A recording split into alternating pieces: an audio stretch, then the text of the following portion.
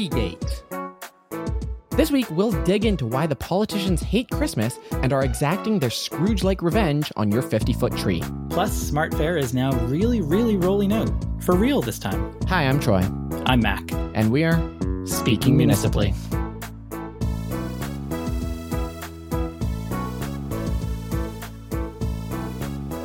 Welcome back to Speaking Municipally, episode 199. I don't know where in the show to put this, so I'm just going to, off the top, tell a story of what happened to me this week. I was out on White Ave on Wednesday afternoon, and I saw someone with a camera and a microphone, trolling around, and I'm like, I'm going to get on a streeter. So they flagged me down and like, hey, can you come talk to us? The person I was there with didn't want to do it at all. I'm like, I consent. He doesn't. And he scurried off. Yeah. They informed me on Wednesday afternoon that City Council had just canceled K-Days for 2024. And to get my gut reaction, as someone who prides himself on keeping up to the goings-on of City Council, yes, I didn't think K-Days was canceled. I did not think that was on the table while they were debating the police budget. But I engaged with the premise of the question and responded that, I'm a little bit upset, I guess, in that something that we've done forever is going to end. But if I'm being real, I haven't gone to K-Days in a decade because it's kind of unchanging, dull, and built for the common denominator. And Edmonton has exciting festivals like Fringe Festival and Kaleido Fest and even All Is Bright on 124th Street. And now, Mac, if you can think of any way I'm about to connect this in the rest of the episode, don't worry about it. There's no connecting tissue here. I'm not biasing the audience before we get to the rapid fire. I'm just telling a story of what people might see when this K-Days employee puts that in their sizzle reel for the executive. But to be clear, they didn't cancel K-Days, right? They did not, to my knowledge. If they did, this podcast is going to be woefully ill-prepared to educate you on the events of this week. On to the rapid fire. Ticketmaster announced Thursday afternoon that the general sale of Taylor Swift's Eras Stadium Tour will be canceled, leaving hundreds of thousands of fans flooding StubHub for ever-escalating demand-driven resale tickets. In unrelated news, a late-night budget update was issued amending the current proposed budget and recommending an immediate 13% tax increase for, quote, emerging priorities. Edmonton Public Schools, ever the institution of learning, has asked the province to bring back mask mandates. However, this time around, they're trying a slightly different tack from the countless times they've done this exact same thing to no success whatsoever. This time, the board is alerting Danielle Smith's new UCP government that without mandatory masking, students in the district are at incredibly high risk of transmitting Liberal NDP propaganda. An Edmonton couple that has spent 20 years renovating their 60s-era bungalow into a net-zero home has now called the project complete. City Manager Andre Corbould this week has announced mission accomplished after hearing about the couple and decided to remove the final 34 cents the city had proposed for climate change funding in the next 4-year budget, saying, quote, clearly we've already done enough. Speaking Municipally is a proud member of the Alberta Podcast Network, locally grown, community supported by, for example, Connect First Credit Union. Here's a clip. Do you ever feel like just a number? A digit, a denominator, a decimal? Another cog in the big bank machine, waiting on hold, online, never on time, and always on your dime. Like your worth is only calculated by your net worth. In a world full of numbers, it's nice to know there's a place where you're not one. Connect First Credit Union. Bank on a brighter future. This week, towards the middle of the week, the internet, Twitter, Instagram, they were all abuzz with news that, and I'm sorry to our next guest how I'm going to phrase this, that the 50-foot tree would not be lit up in Churchill Square this Christmas, ostensibly because some Scrooges were having a vendetta against Christmas. We've got joining us on the podcast, the executive director of the Downtown Business Association and friend of the podcast, Panita McBrien. She's here to lend some context into what's actually happening downtown, and then we can get into if it is actually the Scrooge exacting his Christmas-like revenge. Welcome, Panita. Thank you. If you don't mind, what's going on here? The tree is not going to be in Churchill Square, but why is that happening? What are the changes that are going to be occurring downtown for the light up this Christmas? Yeah, so there is not going to be a 50 to 70 foot tree going up in Churchill Square this year. That tree, as many, many Edmontonians have told me this week and have told us in the past, most people assumed was put up by the city because it's on Churchill Square. It's city property. It's a tree for everyone. It's in front of City Hall. But in fact, it has been put up by the Downtown Business Association for many years. 1999, I believe, is the first year that it was featured as the centerpiece of our downtown light up event for the holidays. It got bigger over the years. I think the first tree was only about 40 feet tall. And then at some point in the last 5 years, I think we hit 70 something feet. So it got a little bit obnoxious. Personally, have always been a big fan of the tree. I think it's just lovely. However, during COVID, especially, it's a ton of work to get this thing pulled off. It's also a lot of dollars, some of it out of our operating budget, a lot of it from sponsors. But regardless of whether it's coming from us or from sponsors, like those are dollars that we're, putting into this particular project instead of into other places. The tree itself is donated as well. And that kept happening during COVID, but nobody was coming to see the tree really. And it was quite sad. And that, combined with just all of the difficulties that we were facing, that our businesses are facing downtown over the last few years, we've had a lot of conversations, especially coming out of last year. We did do Holiday Light Up on the square last year. We did 3 Saturdays of programming. I think we had somewhere between 10 to 20,000 people come in total over the course of the 3 days. Outside of those days, though, again, not a lot of traffic going to the tree. Unless we're programming it and activating it and drawing people down, it's just kind of there. Yeah. Yeah. And so it was a tough conversation over the course of the last year. We talked to our board several times. Our board, of course, is made up of business executives and business owners in the downtown. And we started talking to the city about it as well. So we first briefed the city on our thinking, I think in like April or May of this year, officially made the decision that it just didn't make good business sense for us to be the ones taking this on anymore. I think in May, we officially made that decision, communicated that to all of our partners at the city and at EPCOR and Miller Western, everyone involved, and said to the city, people are probably not going to be super happy about this. So we'll leave this with you. Here's who donates the tree. EPCOR usually lights it. Let us know if you're going to proceed and put up a tree on the square. And they, of course, as we all know, as of this week, are also not going to be putting up the tree in the square. So you decided that you didn't want to do not just a tree, but really activate Churchill Square, right? The board and your team, and you decided this is not really what the DBA should be doing. But clearly along the way, you decided that it's still important to do a holiday light up event of some kind. So tell us about that. Like, why is that still something that you wanted to do? Oh, absolutely. And that was never a question. So a holiday light up as an event, as a way to kick off the holiday season, as a way to invite people downtown, to shop and dine and celebrate and just hang out and go to a free event. The event has always been free and it still is. That's always been our goal. And so that never changed. The question was really just, exactly like you said, Mac, like Churchill Square, for our mandate to support the downtown local economy and draw people in to do things and spend time downtown. And yes, spend money downtown. It just doesn't make sense to draw people to Churchill Square. Like, we know what the average visitor pattern is for Churchill Square in the winter. Like, people park underground, they come up for the event, and then they get in their cars and they leave. And it really, when we asked ourselves, what is Holiday Light Up for? It just really didn't feel like it was fulfilling our mandate anymore. So yes, we're still doing the event. We're so excited about it. It's actually going to be bigger than ever because we're putting all of our effort into the programming because we're not worrying about putting up a big tree. It's going to be over on Rice Howard Way. We're shutting down part of Rice Howard Way to vehicles, so it'll be open just to pedestrians and the event and the installations. The mall, Edmonton City Centre, is going to be doing a whole bunch of fun things. Enbridge Centre is going to be doing a whole bunch of things so that people can kind of warm up in case we do have some really cold weather.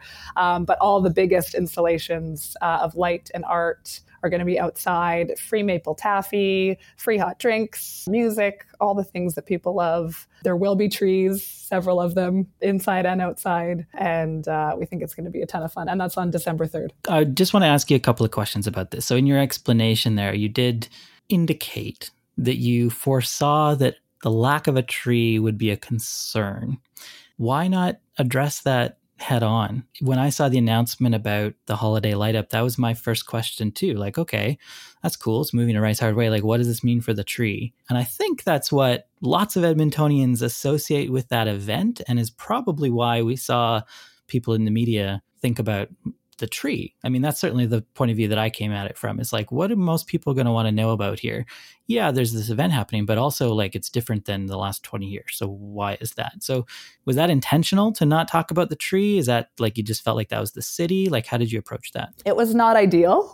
That's the wording I'm going to choose for this. We approached the city a few times leading up to our planned release date, like media release date for Holiday Light Up, asking them to do a joint announcement. Because Churchill Square is the city's square and they are taking on programming the square without a tree, we thought, like you said, Mac, it would make a lot more sense to be totally clear right off the bat about what's happening, what's not happening. Here's all the stuff you can do. Here's what Christmas is going to look like downtown across these two locations. But about a week before the date, which was this Tuesday, the 15th, the city got back to us and just felt that they didn't want to overshadow our announcement with their announcement, and thought it would be better if we just do our holiday light up announcement and then they would follow that up with the Churchill Square announcement later. Obviously, in hindsight, I would go back and say, no, please join us. We need to do this together. This is not going to make any sense to anyone. But at the time, I think, we really underestimated what this was going to turn into. Yeah. It sounds like you're frustrated with the city. Is that fair to say? No, I don't think that's fair to say. I'm not frustrated with the city. Yeah, I wouldn't say I'm frustrated with the city. I'm frustrated at the situation. Like it's, we're doing so much and Christmas downtown is pure magic no matter what. Like there's lights everywhere. We have string lights on all of the trees. Like all the pedways have twinkly lights. Like there's so much Christmas magic downtown. Like just the tree alone, I know is symbolic to a lot of people, but I'm frustrated at the situation as a whole, and the communication around it has really not been ideal, and that's our fault. And yes, it's the city's fault too. Like we really didn't coordinate this very well. And the reality of it is, though, I think regardless of how we had coordinated the communication and however much clarity we provided right off the bat, I think people were going to be really, really mad no matter what. Like the calls we're getting, the calls the mayor's office is getting, it's just people who are mad about no tree. Sure. So it is what it is. Yeah. So I'm going to propose my take here, and you can tell me how much this aligns with the reality at the DBA. I think there is an alternate universe where this same announcement done similarly has a completely different result, and maybe with just a slightly different framing. But for me personally, I live on the best side of the river, which is south. And I do visit a downtown light up festival, but usually it's the one that happens tomorrow on Saturday, All is Bright on 124th. And from my perspective, it's always kind of the better light up festival because you have this like human scale, the streets closed, there's lights that you can interact with, there's businesses lining the street that you can stop in for a quick drink or to sit down and warm up, versus Churchill Square where it's this sort of concrete desolate wasteland and there's this beautiful tree that's very high, but it doesn't feel as vibrant and as nightlife in the winter. Were you going for sort of like emulating that experience of All is Bright with some of these changes and moving to Rice Howard Way? Yeah, you totally nailed it, Troy. Like for business districts all over North America, like it's a standard thing to do a holiday kickoff, a holiday light up type thing. Like we all do this version. Obviously, there's the winter white light up, 124th Street All is Bright, and other cities it's the same thing. Yeah, it's usually a true magical Main Street experience where you can stroll and exactly like you described. And so 100%, that's it. I probably did a terrible job phrasing that when I talked to the media about it. And instead now to Edmonton Journal readers, am a Scrooge who only cares about people spending money in businesses. But that is exactly what we were trying to articulate, is that we've got so much to see and do and so many great little businesses. And this like great street level human scale experience. And a lot of Edmontonians don't come down and see that. And so we have an opportunity to show that off. We won't make you talk about the tree thing too much longer, but just a couple quick follow-ups on that. So I'm not mistaken, Rice Howard Way is only about a block away from Churchill Square. Something like that. Is there really that much difference in the shopping that's going to happen in the places that people are going to go who come downtown, do you think? Absolutely. And why? Well, especially on a cold day. We tried this last year. So we featured a handful of businesses on Rice Howard Way and on the surround, like similar distance away from Churchill Square. And the traffic was a trickle at best. In the winter, we just, for whatever reason, maybe it's an Edmontonian thing, but when you have an event on one site and it's a site like Churchill Square that is an event site, getting people out of the venue to go and do other things and check out other things, it just does not happen. And like Troy, like I for years lived near 124th Street, always went to the All Is Bright Festival. And it is a totally different experience because you're literally there and the businesses are a part of it. And that's the other important thing. So the way we're doing it on Rice Howard Way, we have all of our activations, but all the businesses are doing stuff too. Like Sherlock Holmes is going to have music on their patio. Kraft has drink specials. Dalla is doing an Italian Christmas market in the restaurant, which again, they did last year. But it was so hard to pull people over there from the square because it's cold and you know, people load their kids up in the car or going to a thing and then they load them back up and they leave. So for residents and people like yourself, Mac, it's probably not that big of a difference. But for the average attendee, we really think it's going to make a big difference. You must have done some like metrics and planning for this, I assume. What's your expected turnout for an event like this? Mac had mentioned, you know, Rice Howard Way is only like a block and a half square type thing. Is there a concern that there won't be enough space at that venue for the crowds that you might want to attract? So the funny thing is that we did not have that concern until this week. There's no such thing as bad press, right? Do you think a lot of people are going to come now? I really think so. Like the sheer, like for all of the, you know, really upset people and like, you know, some of that stuff, like we've also had this overwhelming outpouring of people who are so excited. You know, they say they've never really felt drawn to the former version, but they're really excited to check this one out. I think people also just kind of want to support downtown and support what we're doing and feel bad for us right now.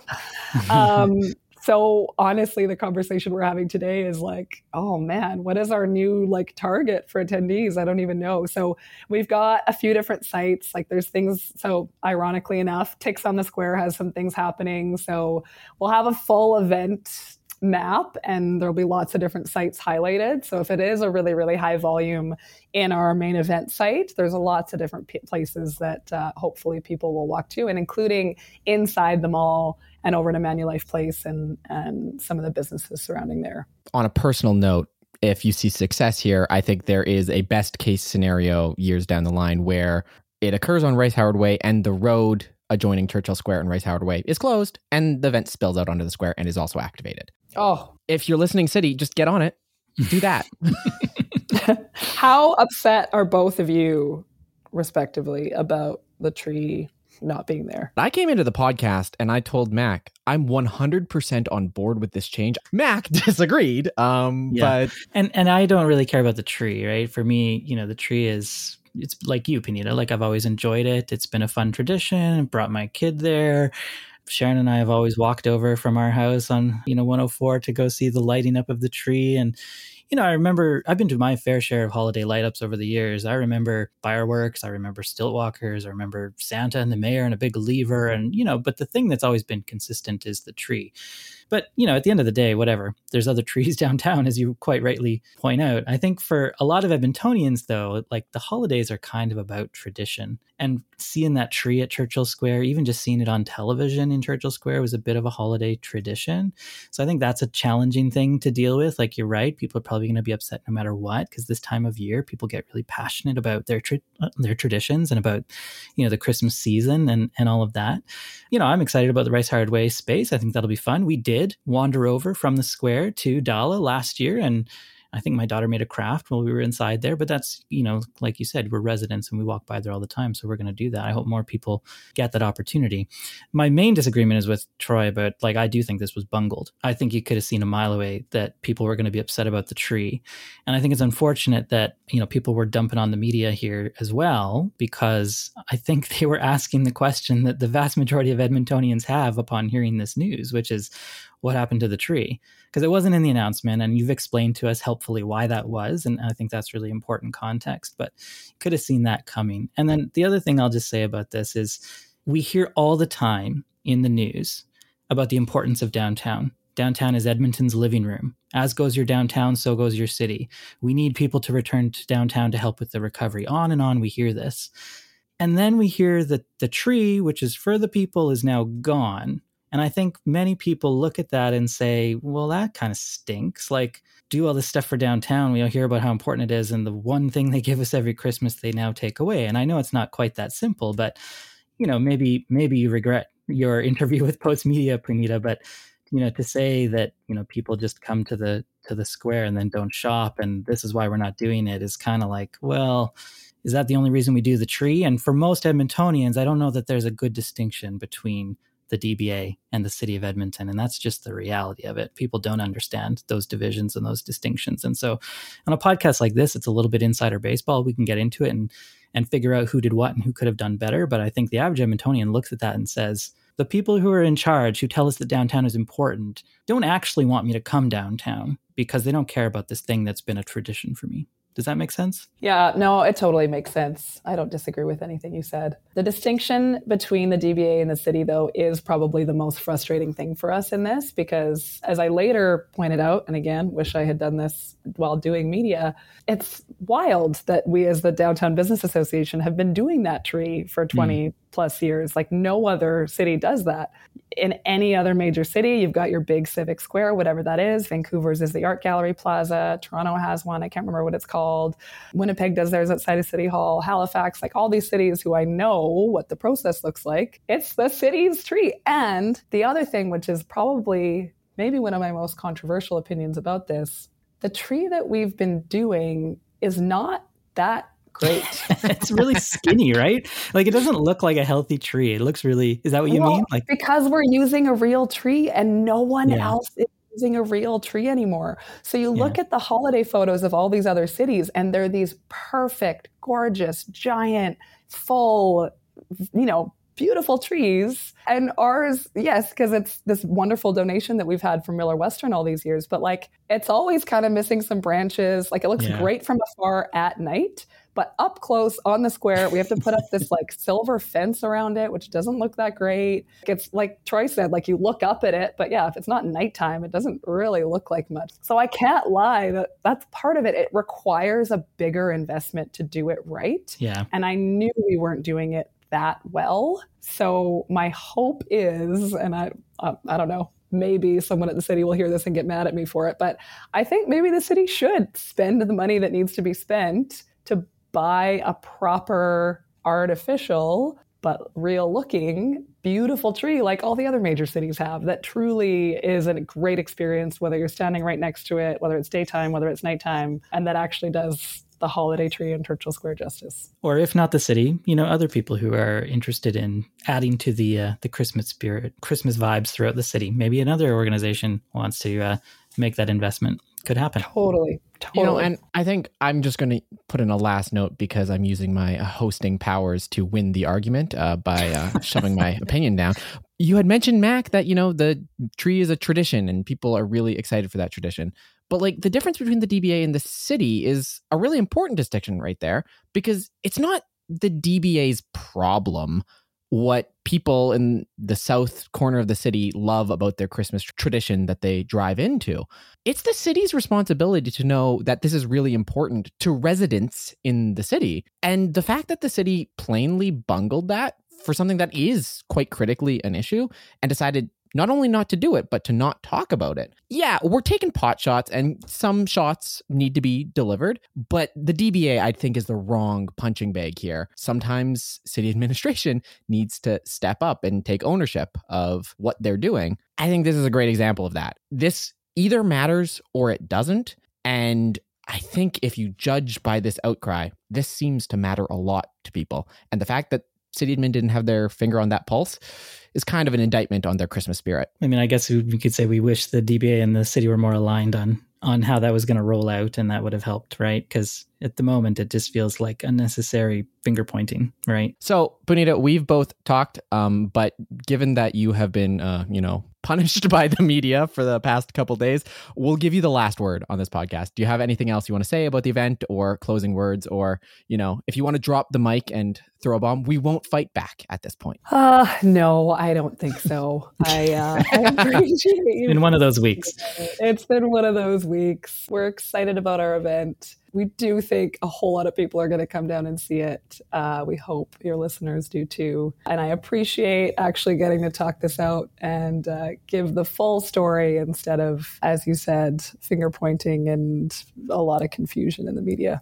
So tree's not happening, but Santa has delivered us a gift that I never thought the city of Edmonton would ever see in my lifetime. And that's SmartFare is now really real on Edmonton Transit. ARC Cards, the new electronic transit payment system, is going to be taking true full rollout effect on Monday, November 21st, but they're already throwing around ARC Cards like candy.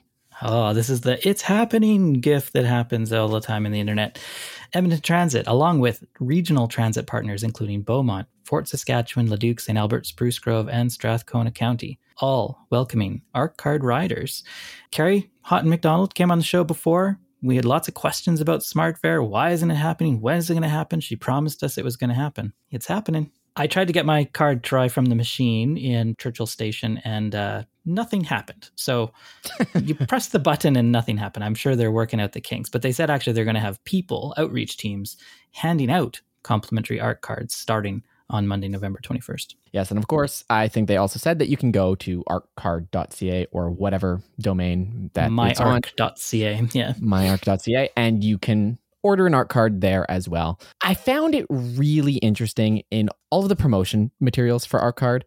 They were portraying this asset of ARC cards where, unlike a bus pass, you don't have to prepay in advance because you don't have to buy the entire bus pass up front. But it's a reloadable card, Mac. You have to prepay in advance. That's how it works. You put as little as $4, I think it said, though, right?